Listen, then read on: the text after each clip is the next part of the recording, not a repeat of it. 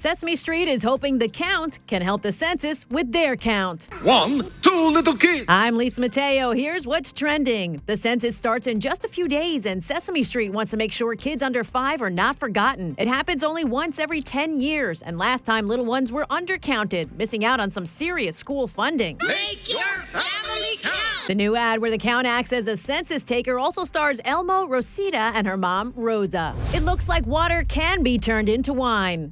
At least in northern Italy, a malfunction at a nearby winery turned water lines into wine dispensers. Red wine started pouring from faucets and shower heads for 3 hours in at least 20 homes. Photos of folks filling their wine glasses from the kitchen sink are going viral.